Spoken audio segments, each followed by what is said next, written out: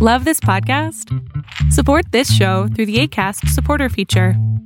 It's up to you how much you give, and there's no regular commitment.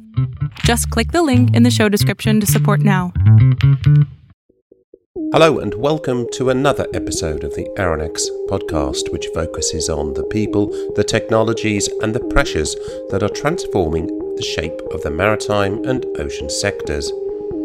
I'm Craig Eason. I'm an ex-seafarer turned journalist with a bit of a focus on sustainability and the environment, and I run the Fathom.world website. So let me start this episode by asking a question. Is the shipping industry attractive to school leavers? Is it as attractive a career as, say, medical research, gaming, IT, automotive or entertainment? Do school leavers find it attractive to either go to sea or study maritime sciences? So, is shipping a sexy industry? There are those that don't want to use the word sexy when describing an industry such as shipping, but let me ask it another way. Society is changing. The millennials, the school children of 10 years ago, are leaving university, and they're now the newcomers into the workforce, and it is they that will soon become industry leaders and achievers. It is these young men and women from all over the world that we need to get to come into the shipping and maritime industries. And it is them that will be the directors in charge of cargo flows and sustainable development in the future. So can shipping be an attractive career for them? In earlier Aronex programs, I've spoken to people coming from companies that are pushing forward the new ideas into the industry. These are the ones passionate about change.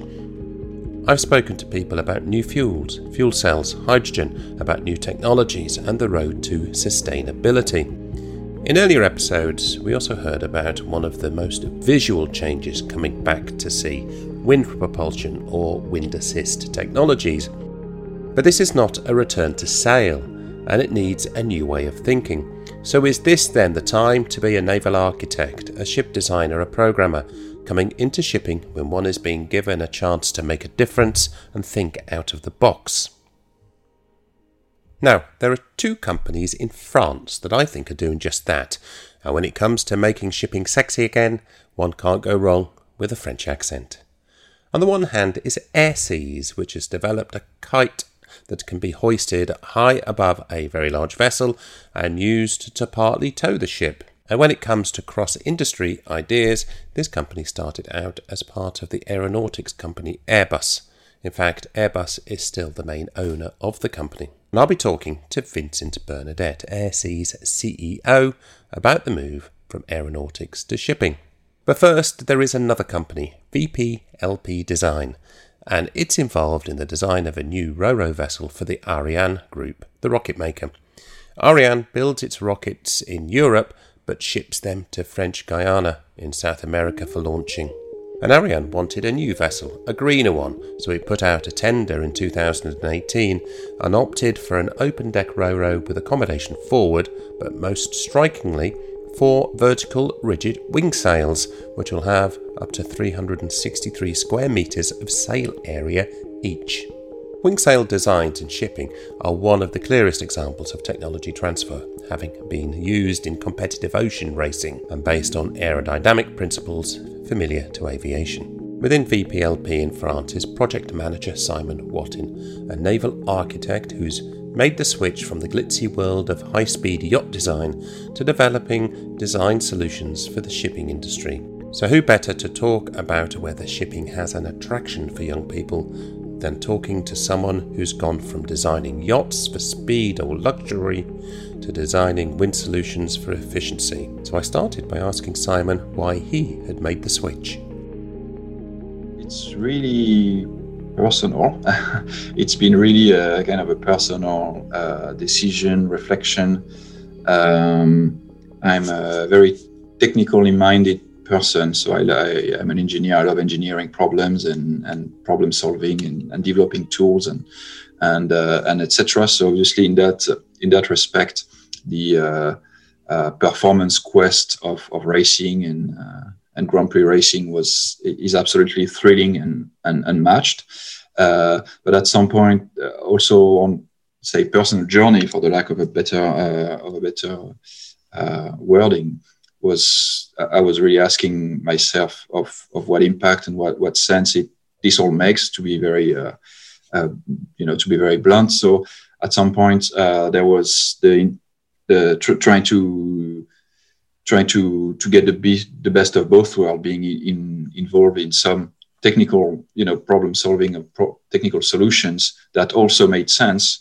Has been a great challenge, and has been a great opportunity for me to transition, and a great driver, to get from racing to shipping, and in some respect today, I think that at least from my small window, from my little experience, I see that the shipping is starting to have to move and to start to embrace changing in some aspect that we from the racing world can bring some technological assets, some mindset, some freshness as well, hopefully, where we are back to the drawing board and closer to a blank sheet for some application, or blank sheet of paper, which is really exciting from a technical perspective this time around. So how did this actually develop? You've been in this field within the same company. So how did this move from sail racing to this commercial come about? How did you suddenly go? Where did that eureka moment come when you thought this could actually be applied elsewhere? So this was really Mark van Petegem's vision. So the founder of VPLP, he's been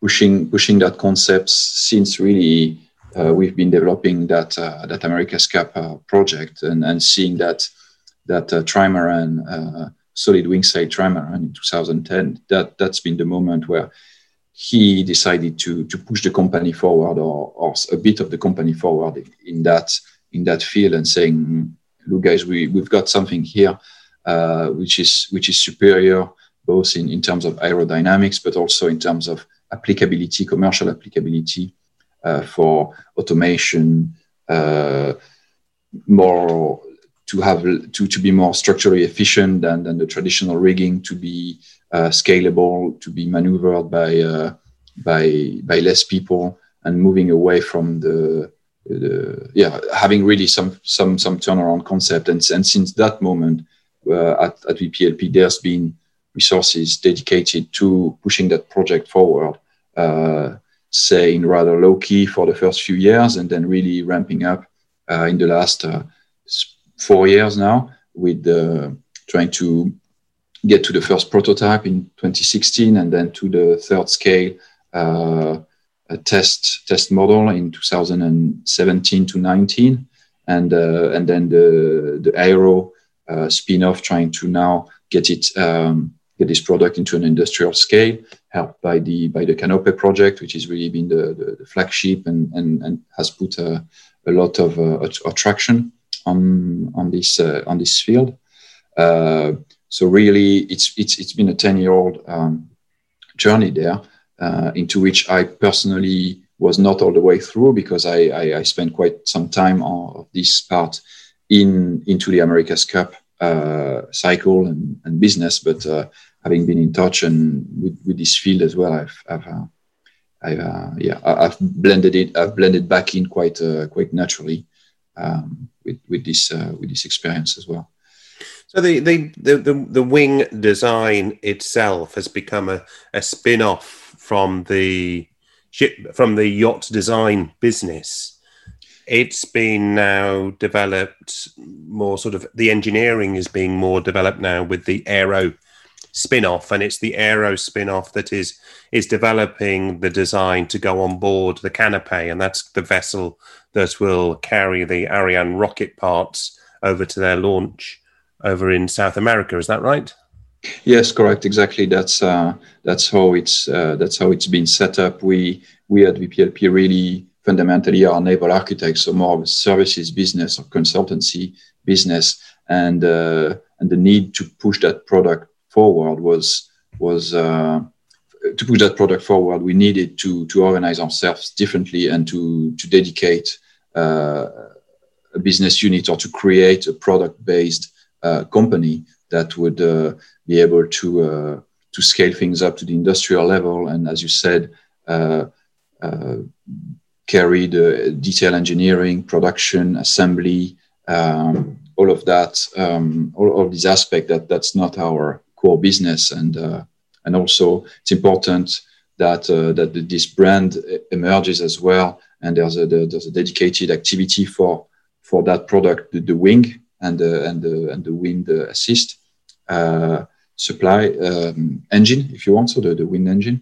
Whereas us at VPLP, also we want to keep being naval architect and consultant and design. We design ships and we do performance analysis, we do performance prediction on ships and on any type of wind assist propulsion, and we try to eventually our job is to make happen a boat project or a vessel project or a yacht project, which has an owner, a purpose, a design brief, etc. So it's two different sets of skills. So it needed to be.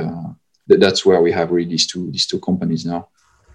And from the naval architect point of view, when you're looking at how a vessel is designed and how it's going to run, how do you look at it from a yacht perspective, and how do you look at it from a shipping perspective? The canopy will be a container to carry rocket parts from A to B with as much efficiency in its fuel as possible, whereas a yacht is designed to win a race. Effectively, the efficiency priorities are somewhat different between the two.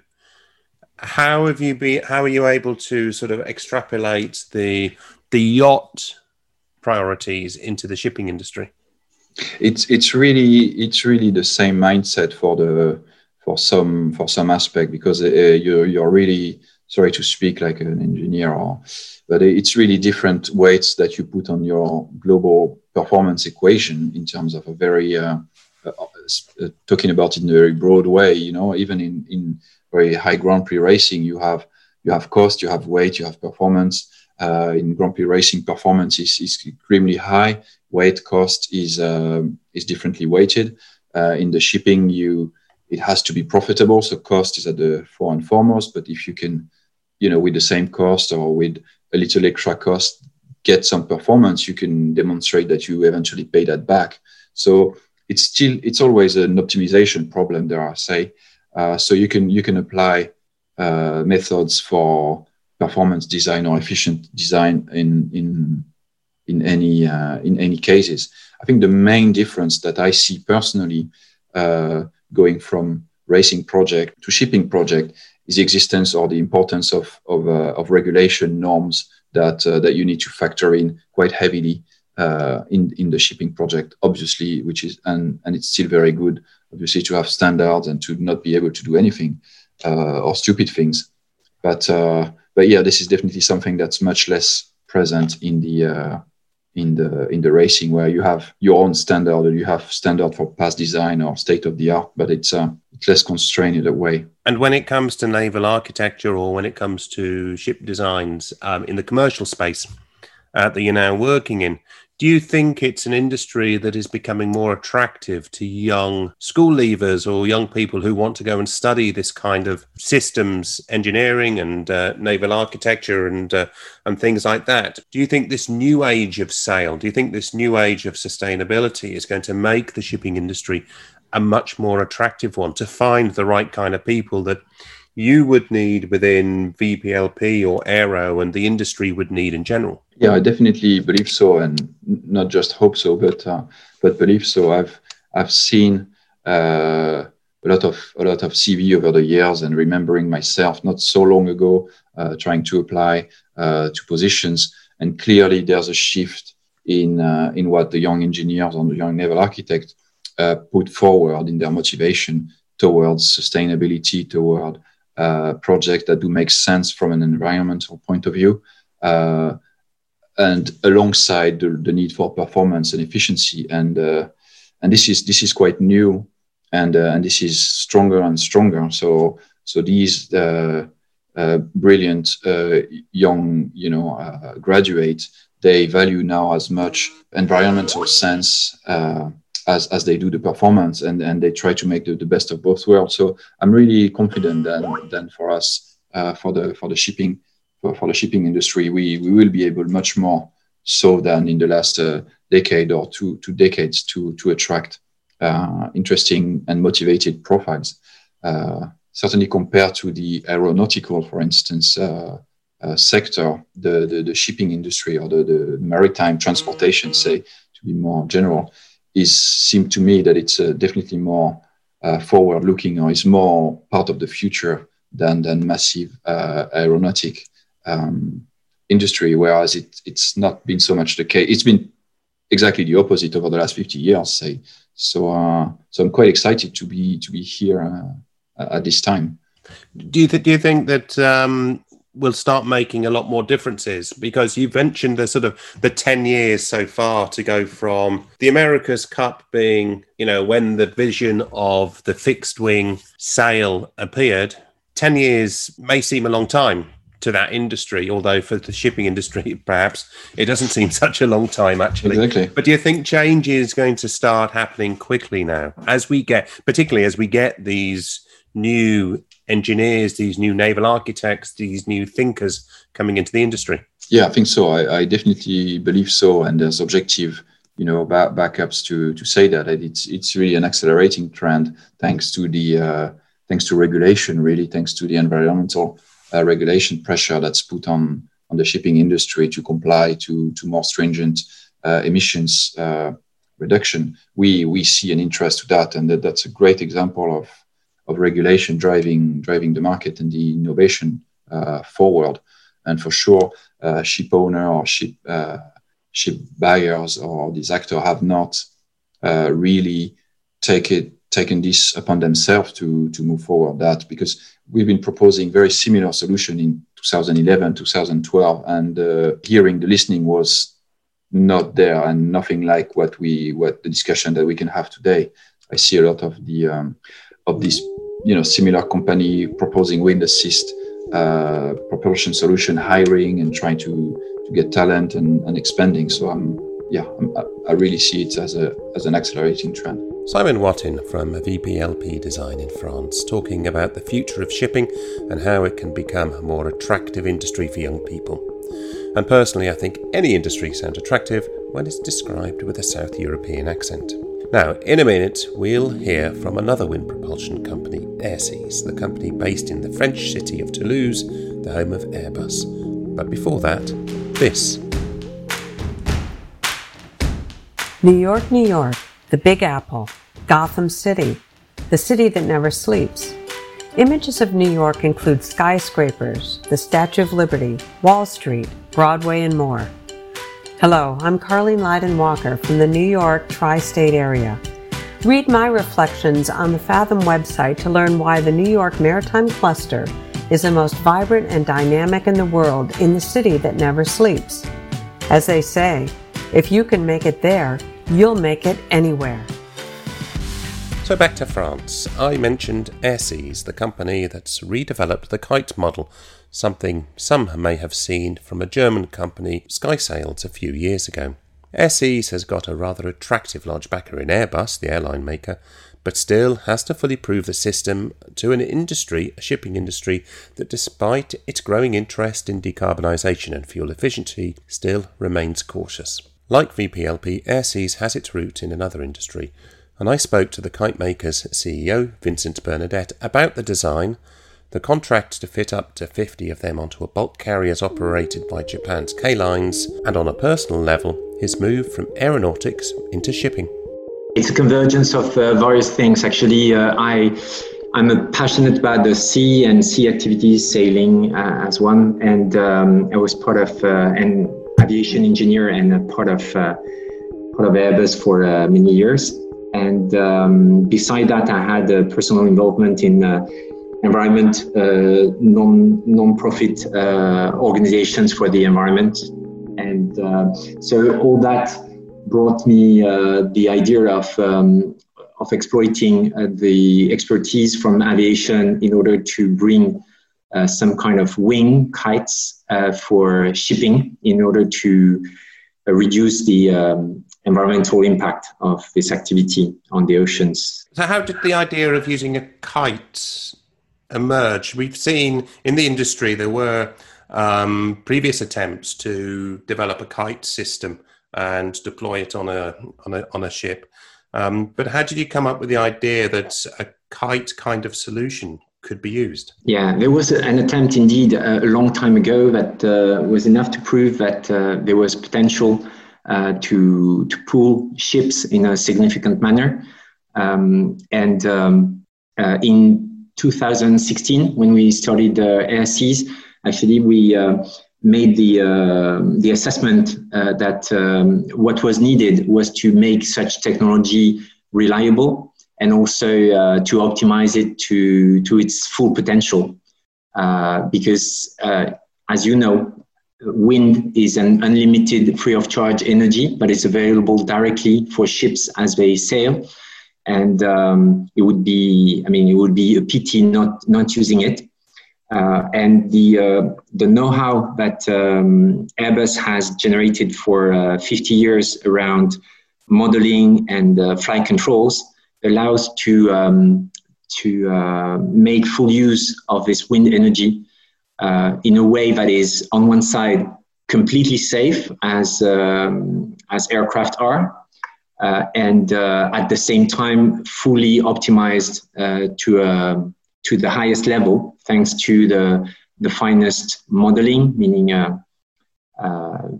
mathematical modeling, and using sophisticated algorithms in order to properly fully use the potential of the physical device of the kite. And in addition to that, there was also the prospect of using algorithms to optimize the route between departure and arrival time and arrival location and time to make best use of the wind that is available on the route. Sometimes taking different routes. So all that together is what we call a digital twin. It's really the power that the software brings for the kite to bring its full efficiency. And how does that work if you've got a digital twin? Is this about looking at the vessel that's going to have the kite system, the ASC system deployed, seeing its route, looking at the configuration, and then finding the size of the kite that is best for it and the routes? How does it? Is it a digital twin in terms of planning, or is it digital twin in terms of operation? Well, it's both actually. On one side, when let's take a concrete example of a captain going out of let's say Rotterdam to New York, and the system will plan based on its knowledge of the ship and of the kite the best route. So that's planning. And as the ship sails along this route, it will periodically every 3 hours update the weather data and sea data in order to recalculate the optimum route to arrive on time to New York using the minimum amount of fuel. And the way it can be used, though, is it will depend on the weather, obviously, not just a case of when the wind blows, you get the savings, but it's easily deployable. It can go up and down automatically. It's easy to use.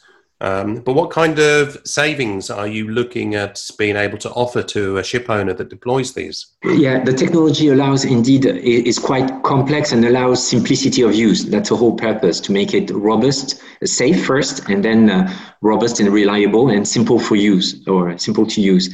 So it's a simple button, on-off button to deploy, to be pressed in order to deploy the system. Actually, the system advises the quartermaster or the captain, the commander, that the conditions are set for him or her to use the system. then it's a simple press button action. And likewise, when the conditions are, the wind is getting lower or not in the right direction, similar advice will be given in advance and then at the right time for the captain to retrieve the system. And I know one of the first vessels that you're likely to deploy it on is, I think the vessel's called the Ville de Bordeaux. It's the ro-ro vessel that Airbus is going to be used for shipping parts of its planes around the world as they go through the manufacturing process.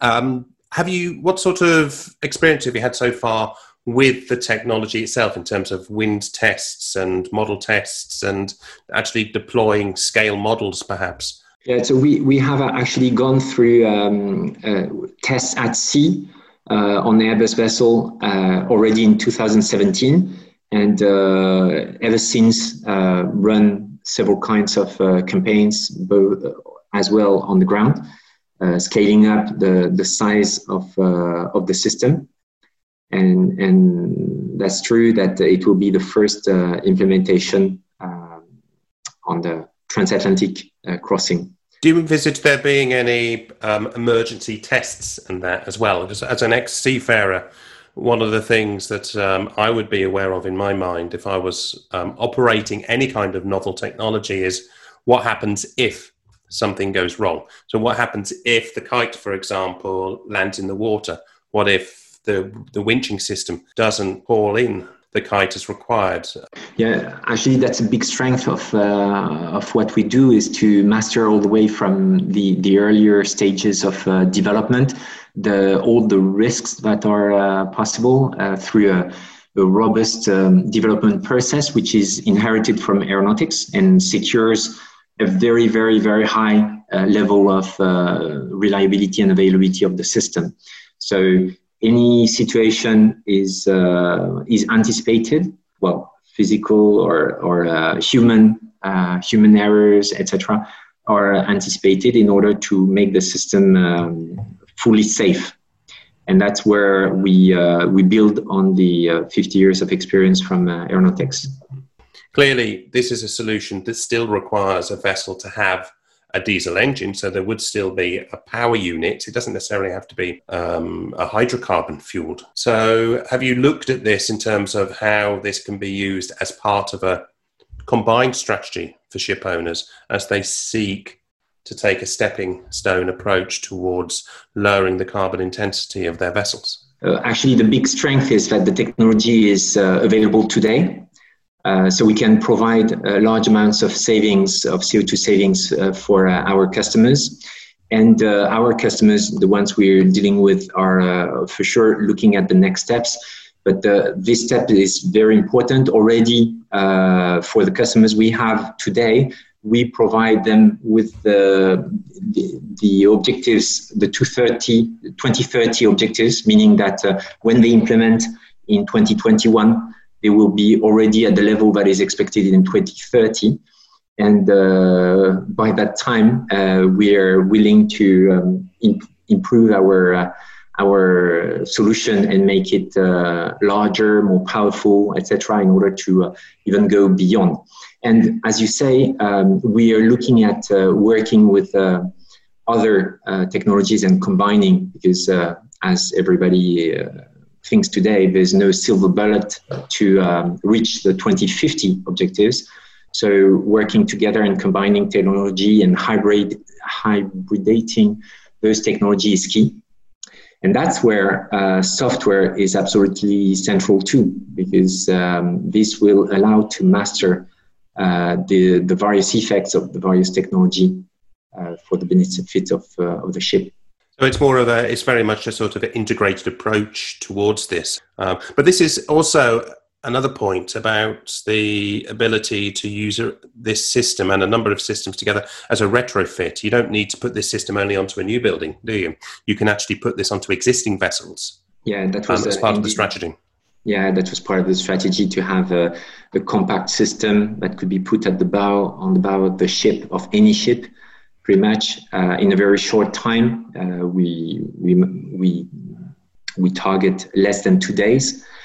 in order to allow this deployment on existing fleets, because if we want to reach, you were referring to the IMO objective, but the society objectives of lowering the CO2 emissions in shipping, then we need to act on existing fleets. There was a study from Manchester University on this. It is absolutely key that we all address existing fleets, and our technology is available today to do just that. Tell me more about the contract you've got with K-Lines. You announced this contract with K-Lines, and they're going to use quite a number of your systems on their vessels, aren't they? Yeah, sure. We've been working with K-Line, the fifth fleet in the world, to serve their fleet. And so it's been a 2 years, now 3 years journey, and we have contracted for a first ship in 2021, and thereafter 50 more to come. And I would say that's only the start. We address first their bulker fleet made of Panamax and Capesize ships, and we are already contemplating at others. And what sort of considerations do you have when it comes to deploying the systems onto these ships? What do your engineers think about as they go on board when they see the ships for the first time? What's the process for assessing how you're going to deploy a system onto a ship as a retrofit? Well, the way the system works is pretty much standard and robust and standard. When we go on the ship, it's more to look at the integration. And the integration is both physical in terms of space available on the bow and what type of hull strengthening is needed and cables are needed. But that's quite limited. What we do also, and what we do for all our customers, is to model their ship in order to maximize the effect of the kite. It's not just about optimizing the kite; it's optimizing the kite on the ship. So for every ship, that's going to be one of the first things we're going to look at. We're going to use the data specific to that ship and model it so that we have the optimum answer, providing most savings for it. And do you think that new buildings could be designed specifically with a kite system in mind? I've spoken to some naval architects who say that with this new way of thinking, that we can actually look again at hull forms, for example, when it comes to deploying wind assist technologies. So have you looked at how new buildings, the design of new buildings, can be optimized for a kite system such as yours? Yes, we are working on a couple of projects right now for that. Indeed, it opens up new dimensions or new areas to optimize new builds. And so we are very eager to push in that direction and to have the right combination between the main propulsion and our system, as an example, but also on the hull. So that's a big thing. We will continue learning and improving designs, ship designs, meaning in order to make most benefit from the wind. Vincent Bernadette from Airbus on the use of the giant kites to create the pulling power to drag ships across the oceans and into the 21st century. And incidentally, if you do think shipping is an attractive place to work and you are an engineer, both French companies VPLP and Airseas are recruiting. Now, before we end this episode, we have the regular rundown of what's been happening in the world of technology and transformation in shipping from Nick Chubb at Thetis. Thanks, Craig. Regulations can be a useful tool for changing behaviours, but if you really want to change an industry, you need to follow the money.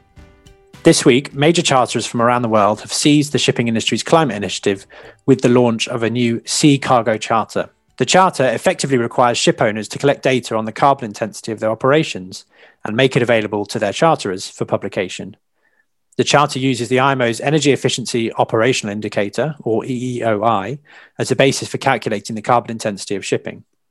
In simple terms, the EEOI can be expressed as carbon emissions divided by tons transported multiplied by distance. But as part of the Charter, emissions will be calculated from discharge to discharge, meaning any voyage in ballast and the port emissions will be included in the calculation of carbon intensity. This will be enforced through the use of a Sea Cargo Charter clause in contracts.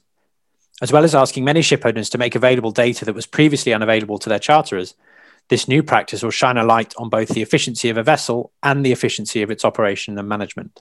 What gets measured gets improved, and this latest development will provide a new and, for some, uncomfortable level of visibility into the environmental impact of the industry. In other news this week, in part because of the coronavirus and in part through the acceleration of a number of defense contracts in the USA, the autonomous shipping sector is growing much faster than we had originally forecast for 2020. Back in May, we estimated the sector would be worth $1.1 billion this year. As of today, we're now forecasting the market will be worth $1.5 billion this year and will achieve a 28% growth rate to 2025. Industrial data and analytics firm GeoSpock closed a $5.4 million Series A round this week, led by blockchain investor nChain. The Cambridge-based technology firm builds high-performance analytics databases and is working with the Baltic Exchange on mapping global emissions data from shipping. US classification society ABS has launched a new digital platform to allow ship operators to pull multiple data feeds from their vessels into one cloud-based application. The platform can be configured by vessel operators to provide analysis and insight to enable reductions in cost and improvements in safety and efficiency. Finnish OEM Wärtsilä is rolling out their cloud-based simulation suite to Anglo-Eastern's crewing pool of 29,000 seafarers. The simulator suite uses the same platform as the company's full-scale physical simulators, but makes it possible for instructors and seafarers to run training scenarios from anywhere with an internet connection. This reduces costs, eliminates travel, and enables COVID-secure training to take place. Well, that's it for this episode of Aranex. Please get in touch, get subscribed, get listening to our back catalogue of episodes, especially if you want to know more about wind assist technologies. We have a number of episodes looking at wind technologies, decarbonisation, sustainability, the regulations, and the people that are the drivers for change. All that leaves me to say is to ask you to visit the fathom.world website to read the stories we continue to publish there, subscribe to our newsletter, and until the next episode, goodbye for now.